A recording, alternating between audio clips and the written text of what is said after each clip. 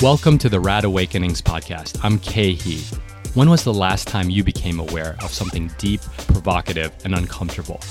In these moments, we level up in our work, our creativity, and most importantly, in our own heads. Each episode, our guests will describe their Rad Awakenings. The conversations are real, raw, and will share in both struggle and joy.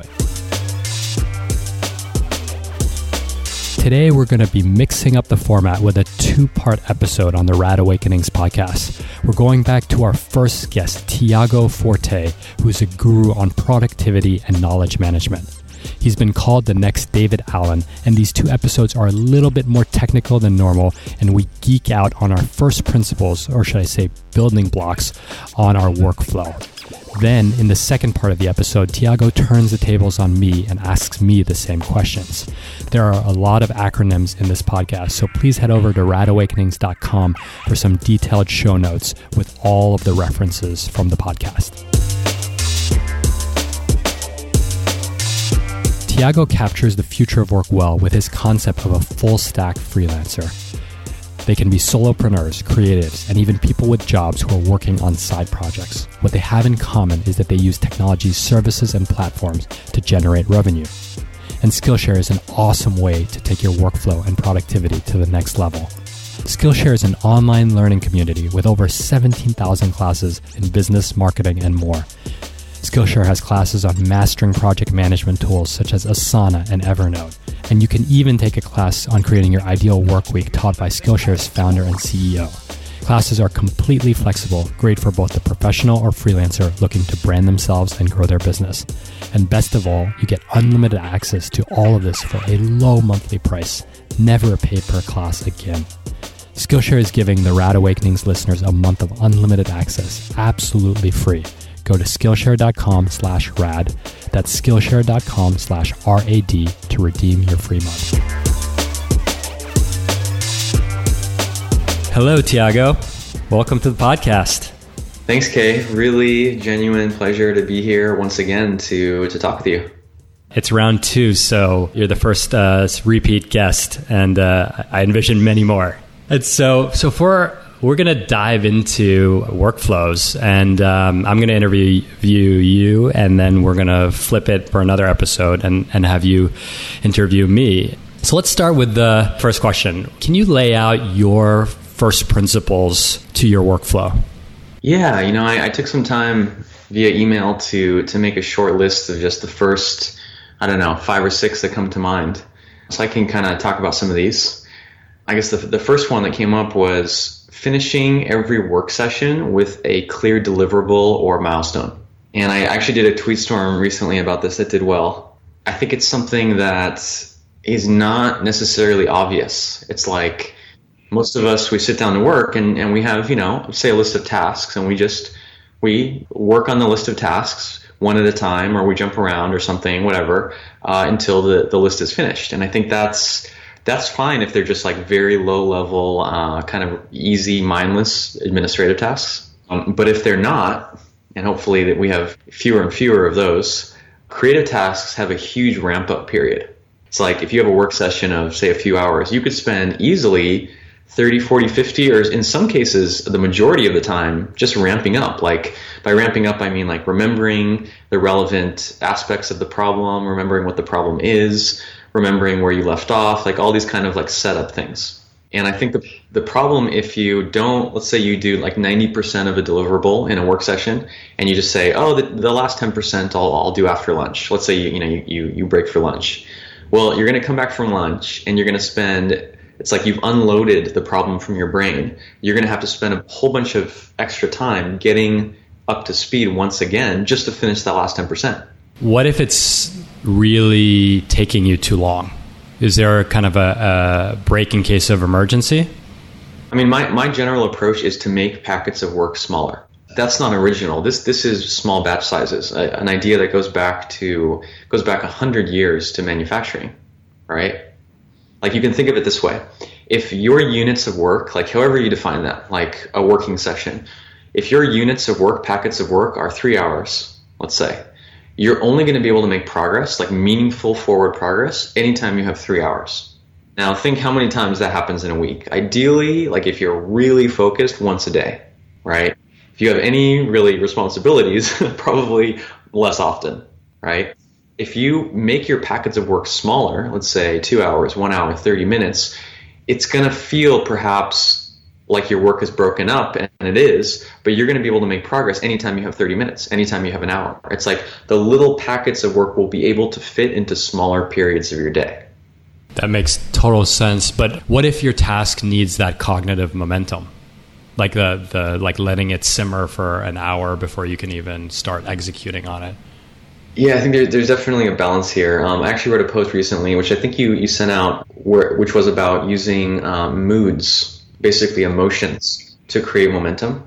And I think actually this is not a trade-off. It's right along the same thing. It's like what I argue in the post, drawing on some academic papers, is that what really creates momentum is an accelerating pace of rewards. Like think about it. We're doing knowledge work. It's super abstract. How can you even say what momentum is? It's not like you're riding a horse or running where you can go, oh, I can see the trees passing by to my right and to my left. I have momentum. No.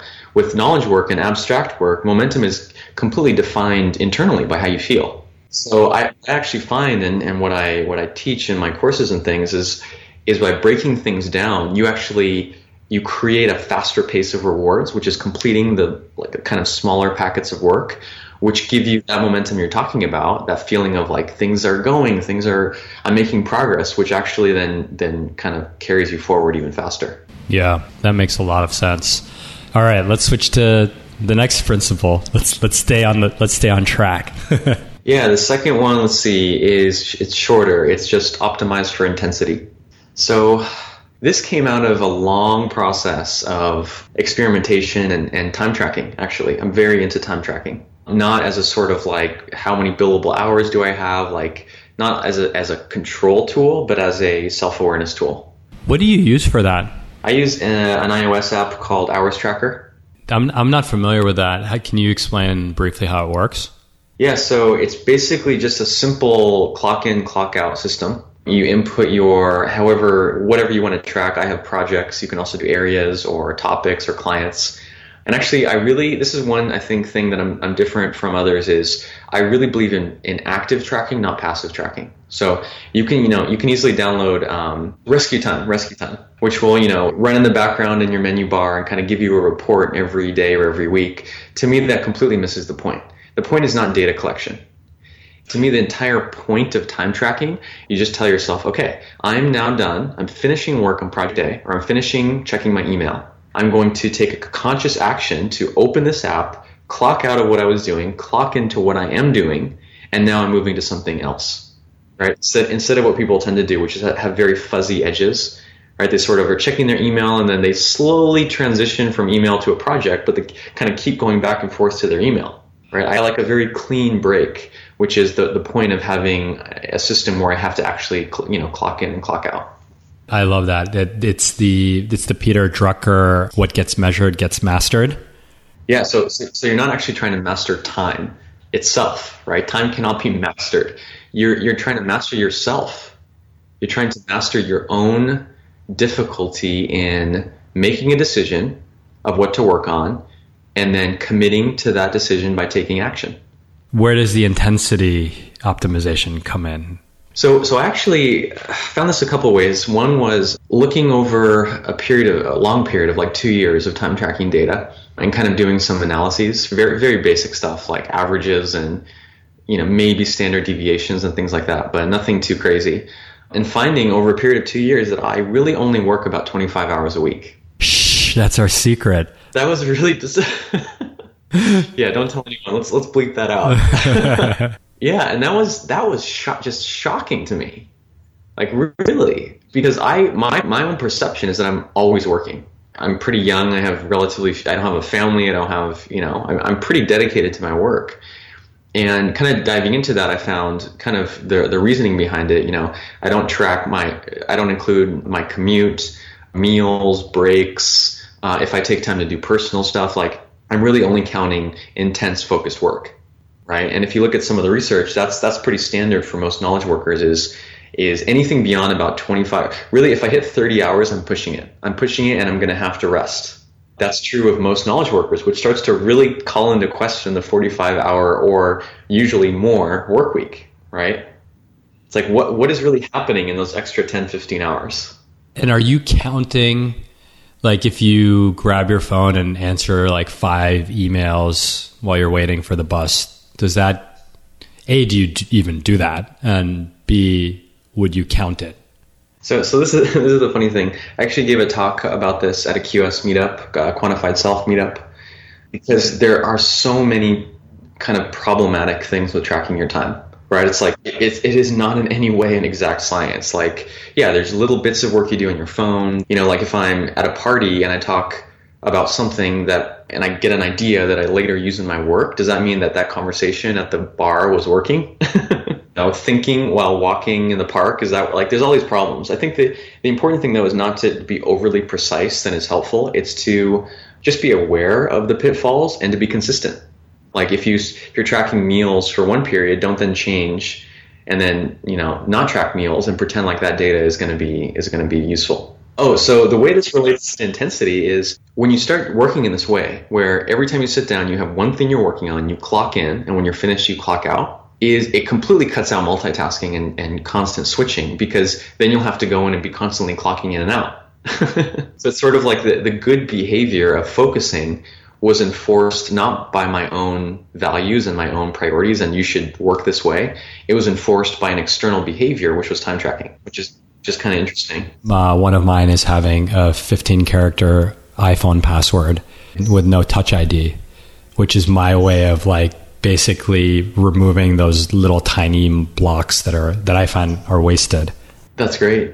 Yeah, that's exactly, it's the same principle, right? For sure. Cool. Well, let's do one more. Then I'm gonna ask you one from your list. So I think one that I would pick is something. It's a principle that appears. It was really articulated for me. I think I'd kind of done this unconsciously for a long time, but I read this book called The Principles of Product Development Flow. Have you heard of it? I actually have heard of it. It's like super engineering, right? It's pretty nerdy, but it is one of, like, we're talking about principles here. It is the most, first of all, I think it was one of the top 5 most highlighted books I've ever read, definitely. Because it's basically the whole book is only first principles. And the context that it's talking about them in is product development, right? How to actually develop products and services. But if you can read into it kind of at a deeper level, it's talking about everything. And he actually uses examples from the way that traffic works, the military, fluid dynamics. Like it's like you see with the breadth of fields that he borrows from, how kind of you can generalize these things. But this appears in the book, which is the idea that all priorities are local. All priorities are local. Oh, wow. Okay, do tell. So prioritization is a big thing in productivity and performance, right? Like you're supposed to make a list of your priorities, 1 through 10, and then cross out 2 through 9 or 2 through 10 and only do the number one thing. You're supposed to only focus on the highest value thing. What that ignores is what priority something is at is very, very context dependent, right? It is not a inherent property of the task itself. So I'll give you an example. So getting things done, GTD recognizes this with the idea of contexts, right? Like, let's say, I'll use a real example. Pick up dry cleaning. Never, ever going to be the top of my to-do list, right? There's never a time where I look at everything I have to do. I'm like, pick up dry cleaning is the number one thing, except when I'm already driving by the dry cleaner, right? It's like that context of already being there, basically already having done 99% of the effort, kind of just by coincidence, by accident, suddenly means that in that moment, the most productive thing I can do is to take 5 minutes and pick up the dry cleaning. And do you enforce that through I guess you use things as a task list, some type of context variable on a task? I do, yeah. So things supports this well in a few different ways. So the principle here is random access, right? Not having one way that you access, in this case, your tasks. Right? If the only way you have of figuring out what to do next is to go into your task manager, sort by priority, and choose the top thing, you're going to miss these kind of small local opportunities. And so, I'll find tasks for the day either by project, looking into, say, today is a day that I'm going to work on project A. by limiting myself to only looking at project A stuff, even if they're not top priority, I'm sort of using that local thinking. I can also access tasks by area or by keyword search. So we can talk about text expanders later, but I try to begin each task with a standardized word, like plan, read, write, list, organize, schedule. So let's say if I'm reading, and I'm just too tired to do anything like super, super intense, I can just, instead of like looking through every little project trying to find things to read, I can do one single search, and every single thing I have to read across all my projects and areas is there in one single list. Holy shit. That's amazing. I've never used keyword searches in to-do lists. Oh man, text expanders are great for this because they force it, right? I actually don't even write the words, because if I left it up to myself to write a task every time, I would use completely different words, right? Like instead of read, I would say look over, review, check, peruse. Like there's 20 different ways to say one thing, which is, whatever. But the problem is when it comes time to read, I don't want to spend that hour I have looking for things to read. I want to spend it reading. So it's like I have to have done that work of identifying things to read before that time even starts. And that becomes, what you just said becomes so important when you have a kid, because you literally on the weekends you have, depending on the age of your kid, you have 1 or 2 windows, which is like nap times, when usually your wife will give you a hall pass and like she'll go to the gym and you're like, okay, I know I have exactly 90 minutes. Like I cannot waste 20 minutes deciding what to do right now. I'm excited to talk about context when we flip the microphones on me, because I've got some cool thoughts on that too. All right, cool. We have more first principles. Maybe we'll put them in the blog post that comes with it. Tell us a little bit about what your toolkit or what tools you use. It's funny. My tools are very, very stable. I very rarely take on new tools, or even less rarely change them. And just to explain why, I know this conversation is tactical and that's cool, but I don't think for most people in most cases, their bottleneck is what app they're using. Like the bottleneck is not, are you using, Apple iCal or Google Calendar? Like that's not the main question. The main question is, are you using an online calendar? Which is yes for most people. You know what? You'd be surprised. Like that's true, actually. This is why I love coaching. I love, sitting down with one individual and looking through their systems is often you see very quickly low-hanging fruit, like something that they're not doing that is so basic. They just, for some reason, I don't know, they had no one to show them. It wasn't something that they encountered in their previous jobs. Like, who knows? And so it's so rewarding introducing them to say, something like an online calendar, because they're just like, their mind is blown, right? Yeah. That's true. I know people who, instead of having read later apps, they have all the tabs open, but on their mobile phone. Oh, it's like, I get like an ulcer just thinking about that. Ouch. Yeah. So let's see. I'd say my tool chain is basically things for task management, Evernote for knowledge management and kind of general reference material, Instapaper for read later, Google Docs for collaborative documents, Dropbox for file sharing and for backup, and then BusyCal for calendar. Well, how do you decide? Because Evernote can store docs, and Dropbox can store docs, aka files.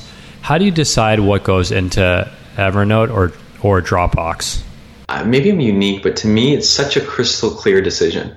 It's based on what I'm trying to accomplish. So file storage is probably the one that there's the most options, right? For me, it's actually 4 things. It's, do I store it in Evernote? Do I store it just on my computer? Do I store it in Google Docs, or do I actually Dropbox is kind of the same as my computer because it's synced. So let's say Dropbox, Google Docs, or Evernote. And to me, first of all, there's a sequence. There's a preferred order. If it can go on Evernote, it should. And the reason for that is Evernote, by far, out of the 3, and this is the great strength of like digital note-taking apps that people don't realize, is the actual content is the closest to the surface, right? It's like to see what is in an Evernote, it's like the container or the wrapper is almost invisible. I fire up Evernote, and what's front and center, like right there at the surface, is the content of the note. Right? That is not true in really any file sharing system. With Google Docs, you have to, at the very least, open up a document or sometimes go through a file system, right? Same thing with Dropbox. These, like most file sharing systems, they were constructed on the metaphor of the file system, right? That was constructed on the metaphor of the filing cabinet, which is a physical thing, right? With digital stuff, the content and the container don't have to be, the content doesn't have to be completely hidden. It can be very much closer to the surface. So that's why kind of Evernote or whatever note-taking app you're using, I think should be the preference. But isn't it still limited to, I don't know, the 7 most recent things in each notebook? So yes, it's more than Dropbox or Google Docs, but the 9th thing you saved into Evernote is just as dead to you as if it were in Dropbox? Or am I thinking about that the right way? So this is why I have this is, I think, a separate conversation, but I have many, I think an essential part of using digital note-taking apps, any of them, is having multiple ways of constantly resurfacing things. Those operate on different timescales, at different levels, they have to, it can't be just like one way. It has to be multiple overlapping and intersecting ways. Got it. So what I just described is like the LIFO, right? Last in, first out, basically queue. So how do you like remix your Evernote queue? Is it manually or? Well, let's finish talking about the file systems first. Okay. Yes. Thanks for keeping on track. Because now you're getting really into my like complete world with note taking. So yeah, Evernote is first priority. Second priority is Dropbox. Just because it functions so automatically. Like, okay, so let me tell you, first of all, why something couldn't go into Evernote. The thing that Evernote is not designed and should not be used to handle is large files, right? So like if you have an Adobe Photoshop file, you have an Illustrator file, you have a big project management file, anything that's like very data heavy, like you can even see this in the design of the Evernote subscription plans. The way they limit you is not total storage, it's by bandwidth, right? They do not want you uploading massive amounts of data, because you shouldn't use Evernote that way. And really the reason is because it's like with those files, you can't surface the content anyway, right? You like with an Adobe Photoshop file, the images are stuck in that file. So if you can't surface that content anyway, there's no point in using a note-taking app like Evernote. Which basically means Evernote for anything with text and maybe PDFs if you have to kind of approximate, and maybe JPEGs. Like JPEGs that have information? Yeah, also photos, drawings, audio files, sketches. It has a lot of integrations. So, there's a lot of apps where you create something and you want to just, you don't want it to be stuck in, say, Sketch or some like sketching app. Otherwise, you're only going to see it then. You want it stored in kind of a central, almost like an artist will, who works in multiple media, sculpture, paintings, whatever. They store everything in their studio so they can just walk around and see multiple types of media kind of juxtaposed in very interesting combinations. And then the last thing is just Google Docs is last case scenario, only if I'm going to collaborate on something. So Evernote has collaboration, but it's not real time. So if you're sharing something with someone and you both start editing it, it can create sync errors, right? So you want to use, if you know you're going to be editing something collaboratively, then I'll go to Google Docs.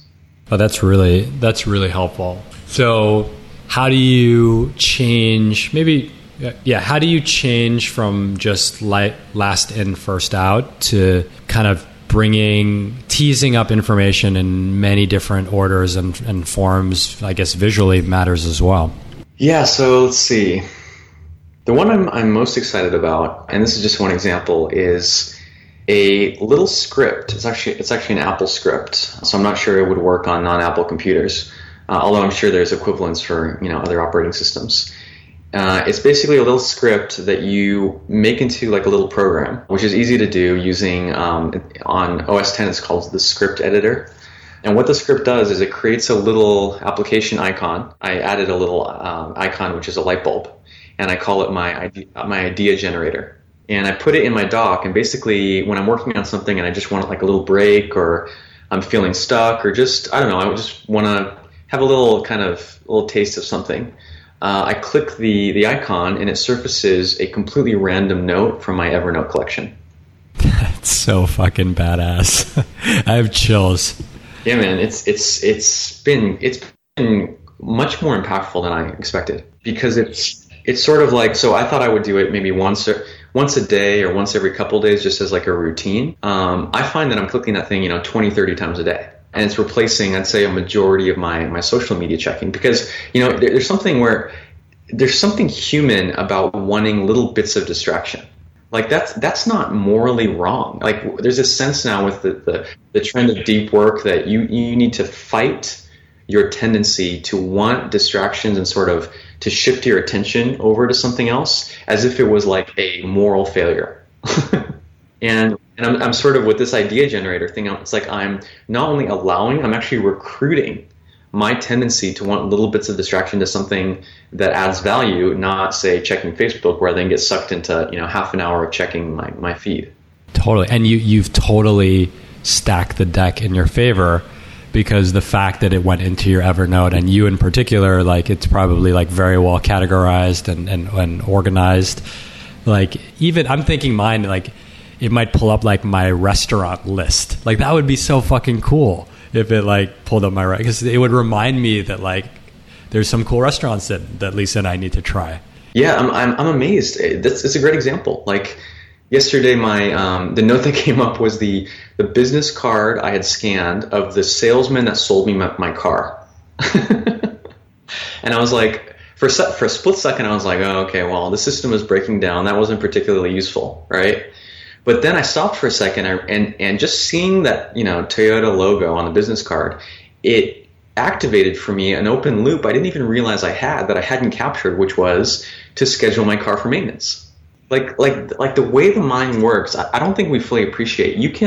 There's actually, there's a brainstorming technique. I forget what it's called, but where you essentially have flashcards and you show yourself a completely random image, like a kangaroo or a tree or like a title of a book. And the mind is so good at making almost arbitrary connections. It can take any raw material and generate either an idea from that, or in my case, like an open loop. And that tendency is even further amped up by the fact that what this is like, you could say, what's the difference between this and just getting a random Google search? Totally different, because every note that's coming up, I consciously decided it was worth keeping. To me, that's a world of a difference. You know what that reminds me of is something I love is to talk about is colognes, smells, and tattoos. And the reason why is it's kind of like, tattoos are they're fixed. Like I'm referring to tattoos on your own body, but colognes being, you smell like, I don't know, Ralph Lauren Polo Sport, and you are instantly transported. I am instantly transported into junior year of high school. And that is the crazy way it just needs like one speck of a whiff, and you are back there. You're feeling the emotions that you felt at junior year of high school. And so this is different, but it feels similar too, because it's kind of like it's the living history of your life to some extent, because our lives are so digital. Absolutely. And this is the value of having a centralized database. Like it's weird. There's this idea that I find a lot of places that creativity can only work if it's decentralized. It's the myth of the slightly kooky, maybe possibly insane artist. Oh yeah. We talked about this on our first podcast. Oh yeah, totally. The comedian guy, Tommy Keene or something. I hate that we're making this so abrupt, but I think this is going to come out great with the accompanying blog post, because then we can kind of unfurl a lot of these ideas with like more organization. But where does the master get stuck? Tell us what's not working in your workflow. Totally. Yeah, I did some brainstorming on this too. There's so many. So one thing that I'm struggling with a bit is, there's the GTD distinction of projects versus areas of responsibility. Are those contexts if you're an OmniFocus person, the distinction, or should we not go down that? I think it would be, context would be areas, if I'm not mistaken. Yeah, I haven't used OmniFocus in some time, but yeah, the basic distinction is projects end, areas don't.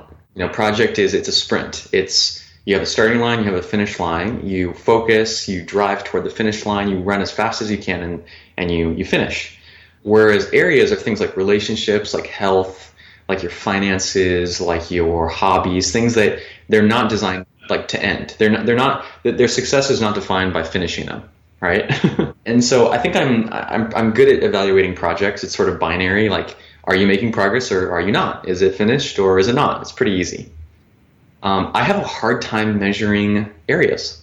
Measuring or executing or doing the thing? Or I guess neither executing nor measuring. It's sort of like evaluating. When I usually look at them at my monthly review. So once a month, I look at health.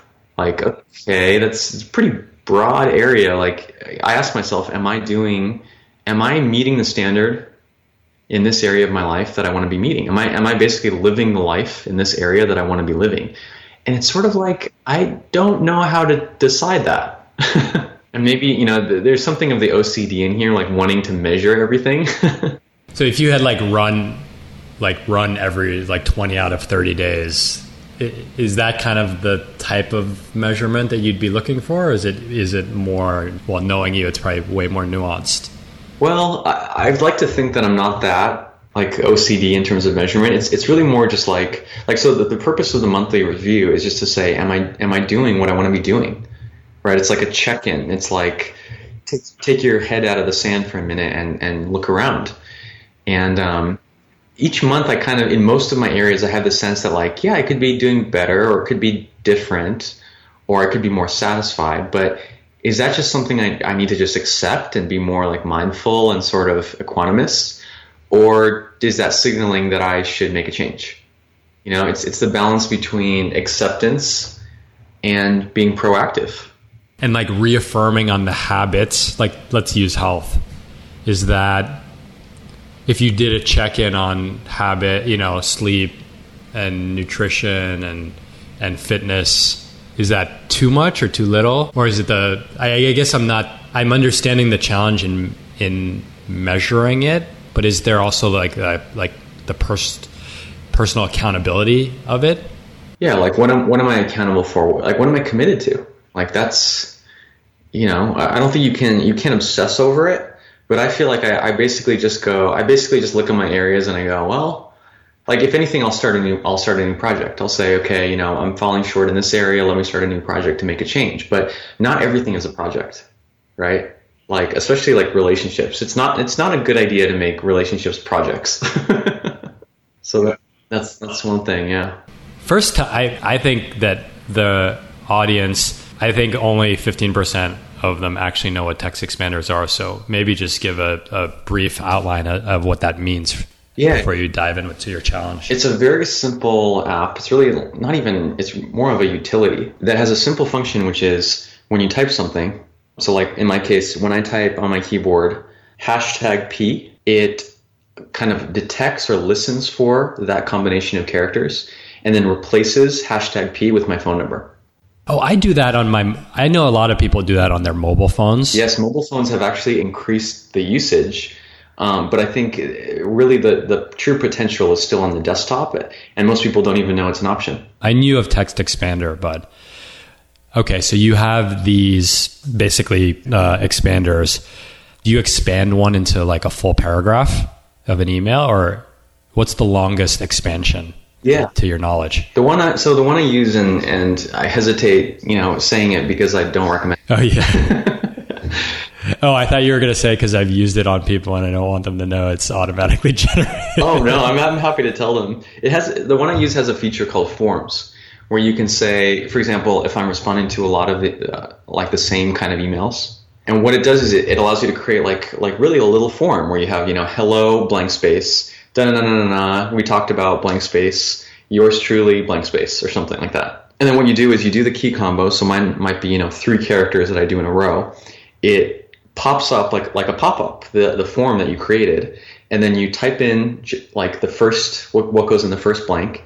You hit tab, it goes to the second one, you type it in, hit tab, it goes to the third one, and then when you hit enter, it inserts that entire text into the email or whatever word processing, whatever text window you're in. Yes. Wow, that's cool.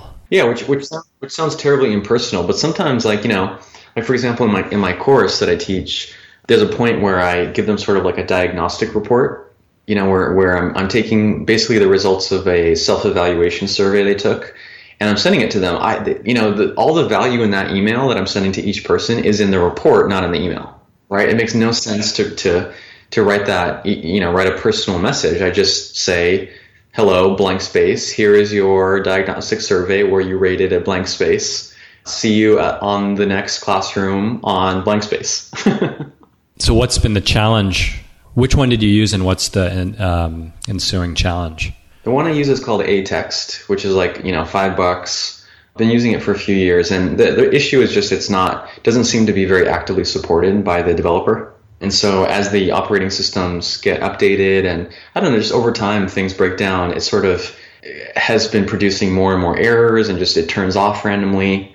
And so I'm waiting for an opportunity. I always like to do things sort of as an excuse to do something else.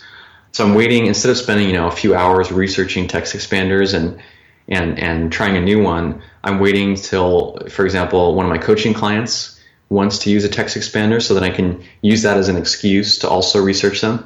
Or maybe I'll write a blog post. I do that a lot, actually. I'll take something on and use it as an excuse to also write a blog post. I think the blog post for this podcast. Yeah, definitely. So it's kind of on the back burner. I'm looking at one, I think that's just called text expander. That seems to be well supported. It's hard to find a really good one because it's not the sexiest category of software, right? Yeah. Well, we're going to wrap our mini session. Obviously, I think it was a little naive to think that we could cover this much ground in half an hour, but I know that I have takeaways in terms of books, new things to try, the Evernote idea thingy-majiggy, and text expanders. So as always, thank you, Tiago. You're really making us smarter and making our lives more joyful with all of your wisdom. Awesome, man. Thank you so much. I always have so much fun nerding out with you. And I'm super curious what your audience is going to think and the questions and objections they're going to have, because that's what it's about, is like getting feedback and seeing how people do things in such different ways and learning from that. Absolutely. We'll make sure they let you know. Thanks, Tiago. Awesome, man. Thanks, Kay. Since we recorded the episode, I took Tiago's class, Building a Second Brain, and all I can say is, wow. It transformed the way I use Evernote, and the results have been stunning. The time to create the Rad Reads weekly email has decreased by 20%, and I've been cranking out great blog posts in no time since my notes are so accessible. Tiago's next class launches on November 6th, and many Rad Readers have already signed up. Check out bit.ly/radbrain. That's bit.ly/radbrain, all lowercase, to learn more. And as usual, please support the Rad Awakenings podcast by visiting patreon.com/radreads and leaving us a 5-star review on iTunes. Until next time.